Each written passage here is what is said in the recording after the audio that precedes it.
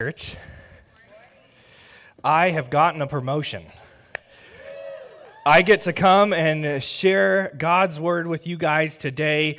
I went from starting out at the church, cleaning toilets, to, greeting you guys, to running the youth ministry, to I have somehow got here. Now, granted, I still cleaned the toilets this morning, so we're just going full circle with the whole thing. I am excited to be able to come here today with you. I'm excited to have some of our youth students in here. Normally, I'm used to kind of doing this like 15 to 20-minute message just because of attention spans and stuff. And so today I get to stretch it a little bit, but we're still going to try to get you guys out of here, but be able to speak God's word and continue to grow. And so part of what we're going to kind of go into is something that has been massively on my heart over the last 2 months. Pastor Carey came to me and said, hey, you get the Sunday after Christmas. And I'm like, awesome. I am looking forward to speaking to all 50 people that are going to be here for that day. And so I'm glad to be able to see some familiar faces here today. Maybe you're with us online. Glad to be able to have you guys in your living room today and being able to speak to you. But before I kind of get going and get started into all of this, I just want to take a time to bow our heads and to invite God into this building, into this space as we continue to worship Him. God, we come before you, and we thank you for this opportunity. I thank you for each individual person that is here, Lord. I pray that wherever they're at today, Lord, that you would just meet them where they're at. God, I pray for the families that are here, Lord. You allow your presence to be known. God, we invite you into this space, that this would be a safe space for people to learn, for us to be able to continue to grow in fellowship with you and fellowship with each other, and just here as a church congregation. In Jesus' name, amen. So, the topic I'm going to get into today has been something that I have been, one, struggling with for the last 2 months, but two, God has really brought into my life as something that is very prevalent in it. And that is the recognizing of God's faithfulness. As many of you guys know, I actually got married in February, and so it has been it's almost been a year, about 2 months away from that. It's been a great time to be able to just kind of learn how to be married, living with somebody else, especially of the opposite sex. It just creates all these different things. But one of the things that has been kind of a challenge the last year for us is Brittany, as a lot of you guys know, is a night nurse. She's a NICU nurse up in Moreno Valley. She commutes like over an hour to work. She works from like 7 p.m. to 7:30 a.m. And so a lot of the times during the week, I also work. I work at a mortuary here locally in town as well as here at the church. And so a lot of the times in the week, I am driving to work and I literally pass her car as she's coming back from work. Or vice versa, I'm coming home from work and she's driving to work. And so it's caused this it's been hard. Because we'll go a few days without seeing each other. And that first year of marriage, you're wanting to spend as much time with each other. You're wanting to learn each other as much as you can. And so it was been a struggle with that. And so about 2 months ago, I was at this breaking point with it. And I was going to God and I was praying, God, please just come into this time and just help us. We don't know what else to do. Brittany had been applying to a few different jobs and different things like that. And it was just a struggle with it. I remember one of the days I was actually driving to work and I was just on the verge of tears, being like, God, please help us. We don't know what else to do. That next day, Brittany gets a call from a job that she applied for that we really thought was a pretty long shot. And they said, hey, you have an interview, but you need to be here tomorrow. And meanwhile, we're looking at that, and we're like, okay, and so we're scrambling and all these different things. Britt's preparing for this interview. She goes into it, and then we have a week-long wait to be able to hear back from them. And a couple weeks ago, we get this call Britt gets this call after she had just gotten off a shift and said, hey, we'd like to offer you the job. And it was this awesome moment for us. We were so excited. Our life was about to change. It was going to go from, us being passing ships to having somewhat of a normal schedule. And so I quickly finished up some things at work so I could come home and we can kind of discuss, hey, is this really what we want to do? And when I was driving home, it just dawned on me This is God's faithfulness.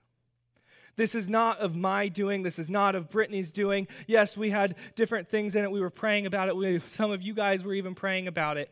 But what a lot of it was God being faithful in that moment. So the first thing that I did when I came home was I said, Brittany, we need to pray and thank God for what he provided for us. And so we sat there and we prayed. We thanked God. She accepted the position. She's actually sitting right up here now because I like to embarrass her. And she came off of her last shift last night, so she has no sleep. So if you go talk to her afterwards and she's kind of staring and spacing out at you, don't give her a break. She hasn't slept in 24 hours. But we were so excited about God's faithfulness. And so as I was trying to figure out what am I going to speak on, that just kept putting in the forefront of my mind was being able to recognize God's faithfulness as a whole.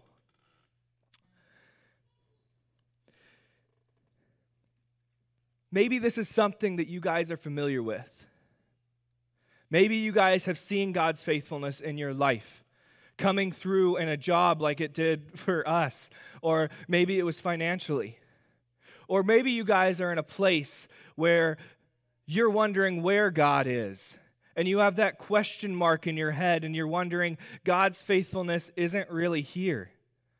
What is that? How can I look for that? Maybe it's a marriage that isn't going as well as you thought it would.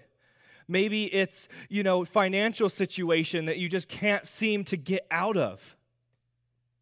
Maybe it's with your kids, you're just in a challenging time in their life. Or maybe it's with just another extended family member that is just aggravating you and you guys just aren't on the same page and you feel like it's just, you can't see God's faithfulness in what's going on. God's faithfulness, though, is littered throughout the entirety of the Bible. And in that, God is there through all of it. But it's the recognition of that and being able to depict it out, being able to see it. And so I want to highlight just some of the things with God's faithfulness throughout the Bible.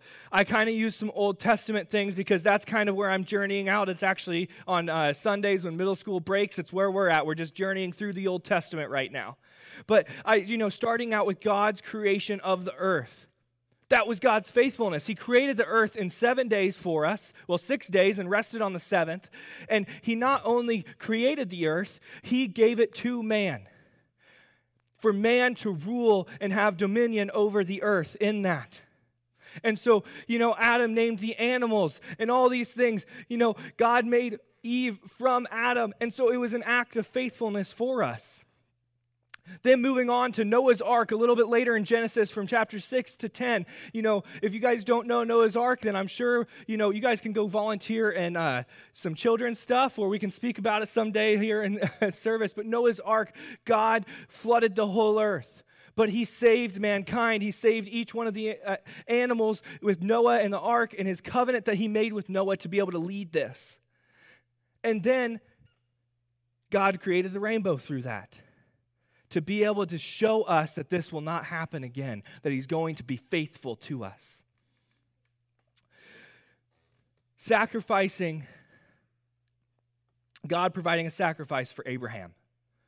Abraham had a son, and actually that was God's faithfulness in its own, because God provided a son for him and his wife in a late age, but God told him to sacrifice his son. And Abraham, out of faithfulness in God, out of trusting God, said, okay, I'm going to do this. So he takes his son all the way up. He binds him to a point that his son is bound. He's sitting there and he's getting ready to plunge a dagger into him, sacrificing his son for God, and God provides a lamb for him. And in that moment, Abraham is saying, God, thank you for your faithfulness in this. Thank you for your faithfulness. God was faithful to Abraham. These are not just the small parts of these stories. These stories are that you can just point out just different times in them of God's faithfulness throughout the entirety of it. God provides manna for the Israelites. Moses and Aaron are leading the Israelites. They are wandering in the desert. They're sitting there, they're kind of going crazy. A lot of them are saying in this verse in Exodus 16, 2 through 4, they're talking about, man, it would have been better for us to stay in Egypt and die by the hand of the Lord, because at least our bellies would have been full. And you imagine Moses and Aaron at that point. Now, granted, Moses had made some mistakes, and so that's why they were kind of wandering out and doing all these things. But they're sitting there, and they're saying, man, we should have just stayed. Why are we here? But God said, no, I've got your back. I am going to be faithful to you. And so in that moment, God provides food for them. Throughout the entire process, they are completely and fully dependent on God for every meal, for every situation. They create this trust in God because he had been faithful to him, or to them. David and Goliath, this is another one of the big stories, and not just David slaying Goliath. I mean, guys, David was a shepherd. You have a shepherd guy who's been out in the fields, all these different things, goes up against this warrior who is known to be fierce, to be he's going to kill David. That's what everybody thought. They're like, man, but David knew his God was going to be faithful. And it's actually interesting, when I was in Israel with this, it always it intrigues me, and every time I think of this story, I just kind of have to mention it. But David, when he was slaying Goliath, we think of this like slingshot that he was bringing to be able to kill Goliath. You know, that one that I had as a kid. Maybe you guys had one too. But what David had wasn't just a slingshot, it was a weapon. It was this massive stone that he was flinging around his head that he had done so many times to protect his sheep and different things like that. But God was faithful to David in that. And not just here in 1 Samuel 17, God was faithful to David throughout the entirety of David's life. Delivering him from his enemies, being there for him through every situation. God was faithful to him. And this last one, we actually, for some of our youth students who are here, we've been just talked about this with Shadrach, Meshach, and Abednego in the furnace. I'm just going to read a part of this. So if you guys want to open your Bibles to Daniel chapter 3, we're going to read verses 13 to 18.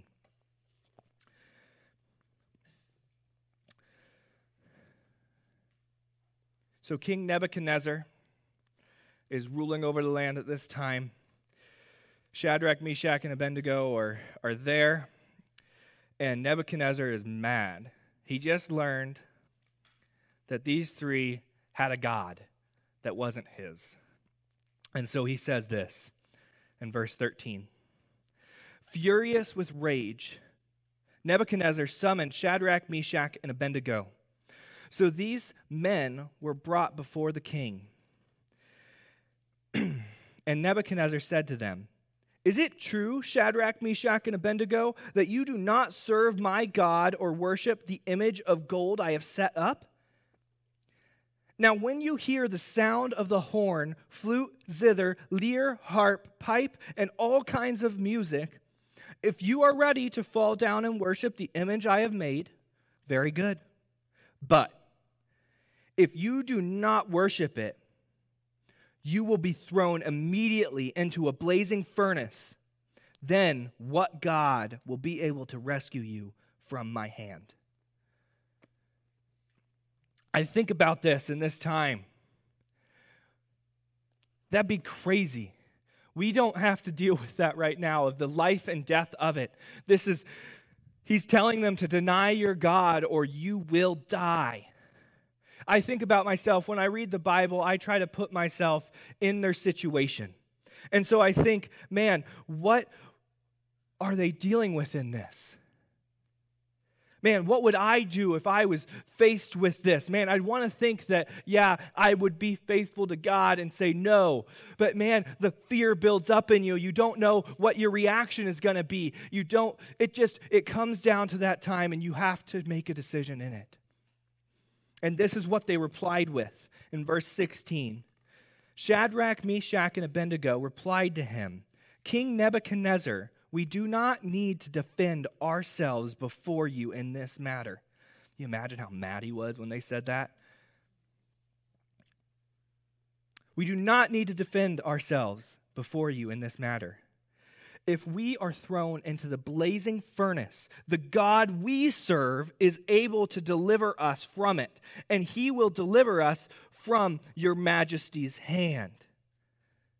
But, and this is my favorite part right here, in verse 18, but even if he does not, we want you to know, your majesty, that we will not serve your God or worship the image of gold you have set up. That's crazy. In that moment, they trusted God's faithfulness. That one, he had the ability to be able to protect them. But even more so than that, more so than the ability to be able to protect them, he said, maybe God won't. And if God doesn't, then that's fine because he's still being faithful. That's crazy to me. That's crazy to me when I think about it.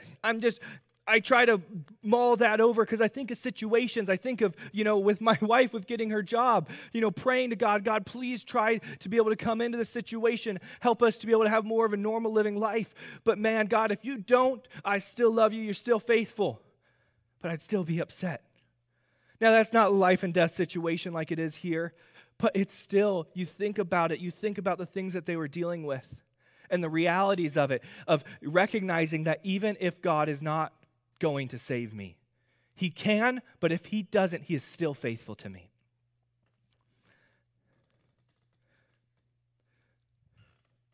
A few years ago, I was dealt one of the crappiest hands that I've gotten in my entire life, in which I had to choose to be able to recognize God's faithfulness in it. Some of you guys are familiar with this story a little bit. I was part of the church when this kind of happened. I was in college, but I used to be an avid climber. And when I say an avid climber, I would go to rock climbing competitions. I would be in Joshua Tree every weekend, scaling up 300 feet in the air, being able to see these beautiful views. I was a climbing instructor. I did all these sorts of things, and I would get every single one of my friends to be able to get into climbing with me. And if they didn't end up getting into climbing, then really we didn't end up growing in close friendship because that's what I ended up doing all the time. And so, like normal, this was my junior year of college. This was before Thanksgiving. We decided that we were going to do a climbing trip. I had all the gear. I had the expertise for it. And so my friend Dayla and my friend Isaac, we decided, hey, let's go ahead and do this. We planned it in 24 hours. We didn't really have a set place that we were going to camp. We had all of our camping gear. We were like, you know what? We're going to head out to Red Rocks, Nevada.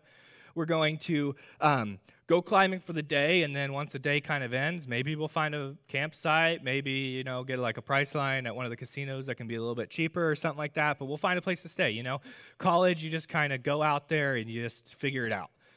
And so we got up early that morning, and we went out, and it was just like any other day. We're 3 a.m. in the morning, and we're joking around in the car ride. My friend Dalen, he was riding shotgun with me. He is the worst co-pilot known to man. It was like 3, 4 in the morning, and he just conks out and starts sleeping. I'm like, dude, if you get the front seat, you have to have conversation. That's how I stay awake. But anyway, so we're driving out. I'm talking to Isaac, who's in the back seat. We're talking about life, doing the normal things, talking about girls, relationships, talking about God, and how those things are going. And so we get to Red Rocks, and we start going and hiking into a spot that we were going to start camping out at. It was a normal day, and we're getting there. We're trying to decide, okay, who's going to start climbing first? And so we start figuring out who's going to start climbing first. And with me kind of being the more experienced of the three with rock climbing, we decided, okay, maybe having you on the ground to be the person holding the rope, which is called the belayer, would probably be best. So we start out with me on the ground, belaying, and we start going up. And so Isaac, he started first because he was like, oh, I want to go. With climbing, the way that you kind of start, it's just like any other workout. You kind of start with a little bit of a warm-up. So you go to your easiest climb that you can kind of find. And so we went to an easy climb. or at least what we thought was an easy climb. And Isaac started. It was actually, was the one who got Isaac into rock climbing. And it was really frustrating because he got better than me. I'd been climbing for like 3 years, and he got better than me in 3 months. And so I was frustrated with him, but I was like, all right, go for it. We can do this. So Isaac goes ahead and he starts climbing. And so he gets there, and the way climbing kind of works in the outdoors is you have a rope attached to you. You have carabiners that you clip into the wall that had anchors in it. And a lot of times climbers will go set anchors for you. And so he clips into the anchors with his rope and carabiners and keeps climbing up. He gets to the hard part of the climb, and he starts going and reaches it, and then he falls, and I catch him. And it's like, okay, well, we kind of make fun of him. We're like, dude, this is supposed to be the warm-up. Like, what are you doing? This is the warm-up. This is the easy part. And so he's joking around. We're joking around. My friend Dalen's actually back there taking pictures of the whole thing. So he goes up. He climbs again. He reaches for it again, and he falls again, and I catch him. At this point, we're really making fun of him because it's like, dude, this is an easy climb. You're supposed to be the good one. So the third time he goes up and he climbs and he grabs it and then falls again. And we're just like, all right, dude, you're going to go like one more time, one more try. And then one of us is going to go. And so Isaac goes up for this third time, and he reaches up and he grabs it and pops off. And this time, as he pops off, he pulls out one of the bolts from the wall. Pulling out one bolt isn't that unheard of. You have some slack there, and so you're able to pull it out. But as one of the bolts pulls out and I start reacting to pull in the slack, a second bolt pulls out. When that second bolt pulled out, he fell 30 feet because there was over 30 feet of slack, and he landed on a rock. At that moment, we didn't know it, but as he landed on the rock, he fractured his C1 vertebrae and just died within minutes. This is the hardest thing I've had to go through in my life. You go around from joking around, having fun, something that we've normally done, something we know how to do, to all of a sudden the situation's real. And I'm sitting there. He falls, and we detach from the rope. I detach from the rope really quickly. We go to help him. Dalen's there to help him. We securely get him moved. But we're standing there, and we don't know what to do. And Dalen just yells at me and says, go get help. So I run to get help.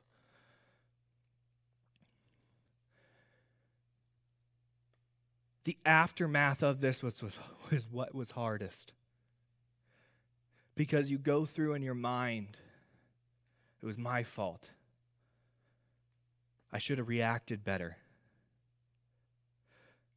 You have to call one of your friend's parents to let them know that their son isn't coming home.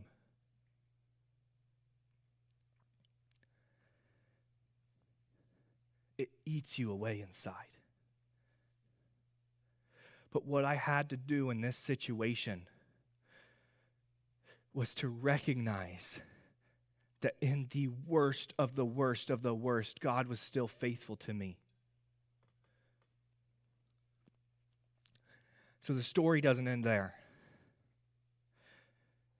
After he fell, we helped move him over. Dalen's yelling for help. I'm yelling for help. Dalen tells me, go get help. And so I get up. We're in this canyon. I climb my way out of this canyon. The first people that I run into within minutes are ER doctors that are on a hike. At this point, we didn't know that Isaac had passed. We thought we would still be able to save him. And so I bring these ER doctors. I show them the way. We were, by some miracle, guys, when you are in parks, you do not get cell service. Some of you guys have been to like Yosemite or different places. Cell service is just not happening. But when we found him, we were able to get cell service and call 911. And so we called 911. These ER doctors were there within 5 to 7 minutes. By the time I had showed them where he was at, there was 2 search and rescue people that were climbing nearby that heard us yelling that had gotten there about 2 to 3 minutes after I had left.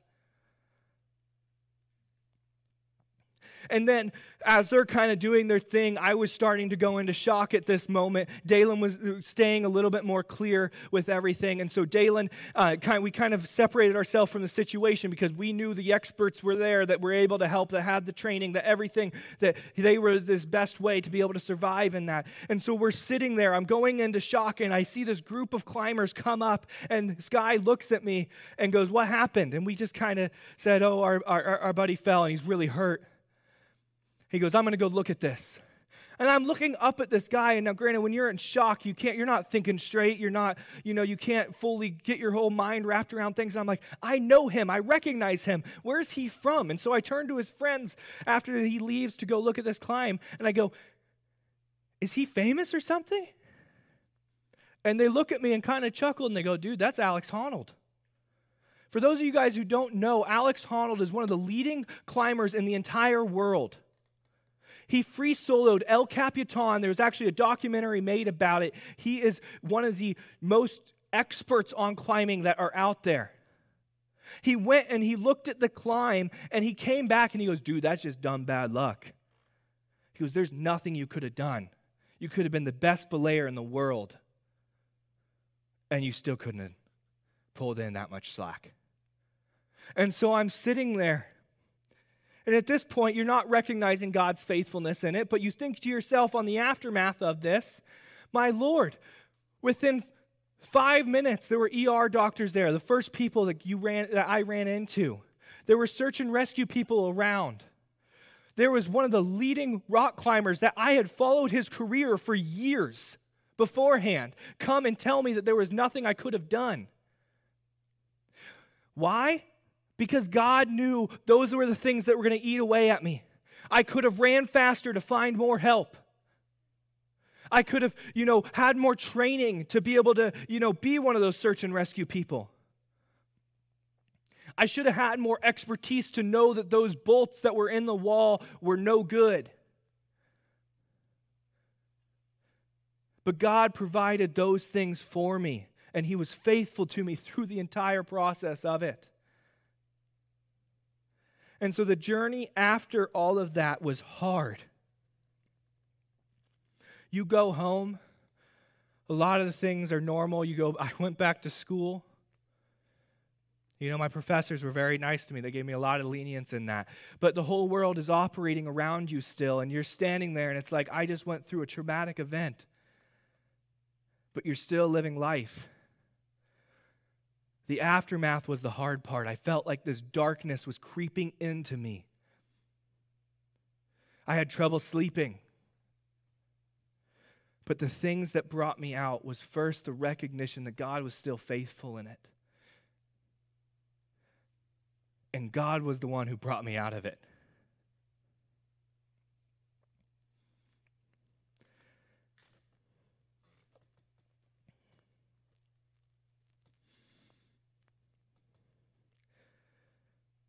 God is with us in every single situation.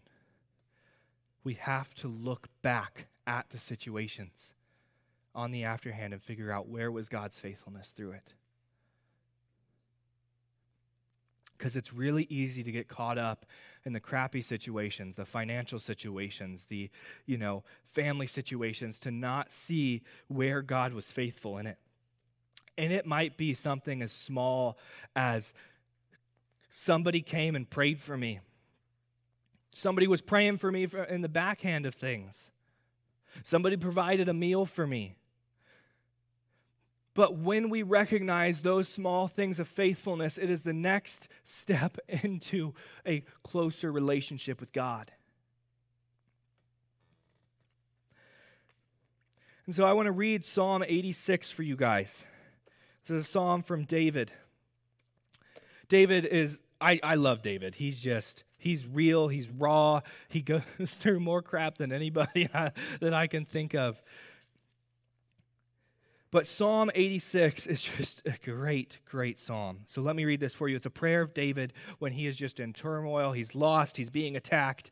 And so he says this to God: "Hear me, Lord, and answer me, for I am poor and needy. Guard my life, for I am faithful to you. Save your servant who trusts in you. You are my God. Have mercy on me, for I call to you all day long. Bring joy to your servant, Lord, for I put my trust in you.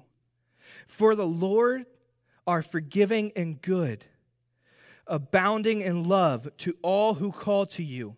Hear my prayer, Lord. Listen to my cry for mercy. When I am in distress, I call to you because you answer me. Among the gods, there is none like you, Lord. No deed can compare to yours. All the nations you have made will come and worship before you, Lord. They will bring glory to your name. For you are great and do marvelous deeds. You alone are God. Teach me your way, Lord, that I may rely on your faithfulness. Give me an undivided heart that I may fear your name. I will praise you, Lord, my God, with all my heart. I will glorify your name forever, for great is your love toward me. You have delivered me from the depths, from the realm of the dead. Arrogant foes are attacking me, O God. Ruthless people are trying to kill me. They have no regard for you, but you, Lord, are a compassionate and gracious God, slow to anger, abounding in love and faithfulness. It's a powerful psalm. It's a powerful prayer. But my favorite part in this is teach me your way, Lord, that I may rely on your faithfulness. And so, us recognizing God's faithfulness is the first step. But the second, and this is the more important one, is to rely on God's faithfulness. Once we rely on God's faithfulness, that's when we relinquish control of ourselves because we are not strong enough in order to be able to do it. And David, in this moment, you think David's journeyed with God. How does he not know how to rely on God's faithfulness? And it's because we are ever learning.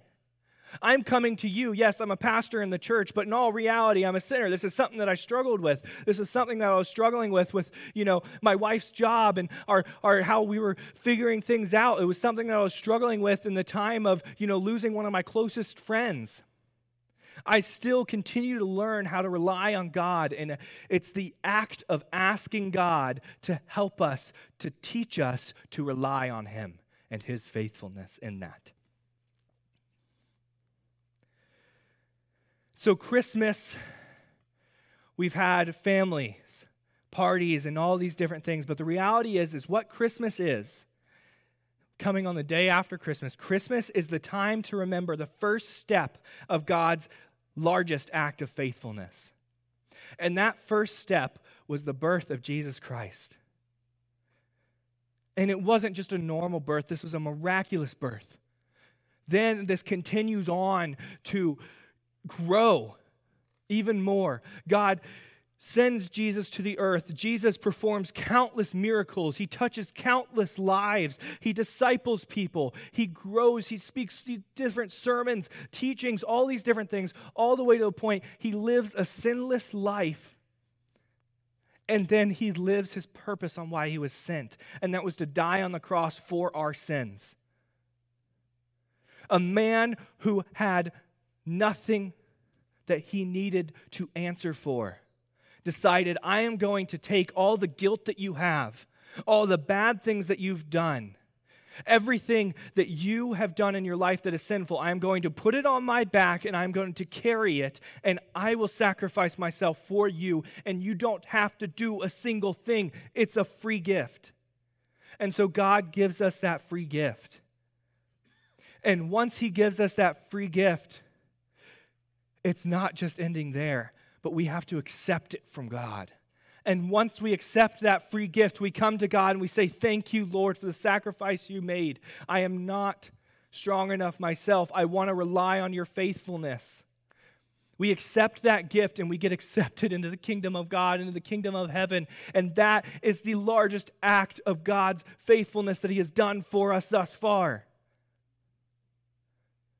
That is somebody that we can trust in. That's somebody that we can rely on. And so for Christmas that's been coming around, take a second to step back and think about that and to rely on God in it. Shadrach, Meshach, and Abednego, they knew how to do this already. I think to myself, man, they must have had situations in their life where they learned how to rely on God early. Or maybe in that time it was a supernatural thing that they just knew that they knew. And they went there, and I think to myself, man, these things that I've experienced in my life, I think I could. I'll continue to rely on God's faithfulness. And so as the new year comes up, this is my New Year's resolution, and I would challenge you guys in it as well. Friday's coming up. Saturday's going to be a new year. New Year's resolution is one, to start recognizing God's faithfulness, but also learning to trust and rely on God's faithfulness, to know that we do not have to carry that weight ourselves. With the situations that I've gone through, I want to think that it'd be easy for me to say, yes, God, I trust and I rely on you. But the reality is, it's just like David, who was in a situation where he was being chased by his enemies. He was still asking God to help teach him how to rely on his faithfulness. And so that's what I want to do with you guys today. Just in closing here, I want us to ask God how to rely on his faithfulness and how to teach us to rely on his faithfulness. I don't know if you guys have ever done this. This is something that I was taught when my freshman year of college on reading scripture as prayers. And that's what this is. Psalm 86 is David's prayer to God. And so I want to read through a part of this with you guys. And so if you guys will just stand with me as we kind of close. This is something that is hard to do. It's hard to relinquish. It's hard to trust God in every situation, just like the Israelites did, just like David did, just like all these people in the Bible did. The Bible is littered with God's faithfulness. It's a story of his faithfulness. So if you guys need prayer for that, I welcome you to be able to just come up over here in the front right section to be able to ask for that today, or if there's other things that you're needing prayer for as well. If you guys bow your heads with me as I pray David's Psalm 86. Hear me, Lord, and answer me, for I am poor and needy. Guard my life, for I am faithful to you. Save your servant who trusts in you. You are our God. Have mercy on us, Lord, for we call to you all day long. Bring joy to your servants, Lord, for we put our trust in you. Teach us your way, Lord, that we may rely on your faithfulness. God, we thank you. We come before you humbly. I pray for each individual here that you would bless their week, that you would be with them, that as they finish more family time up, that you would just continue to be faithful to them and to help them to recognize your faithfulness, God. God, I pray that you would teach us how to rely on your faithfulness, Lord. We thank you for today. We thank you for the opportunity to worship you. In Jesus' name, amen. You guys are dismissed.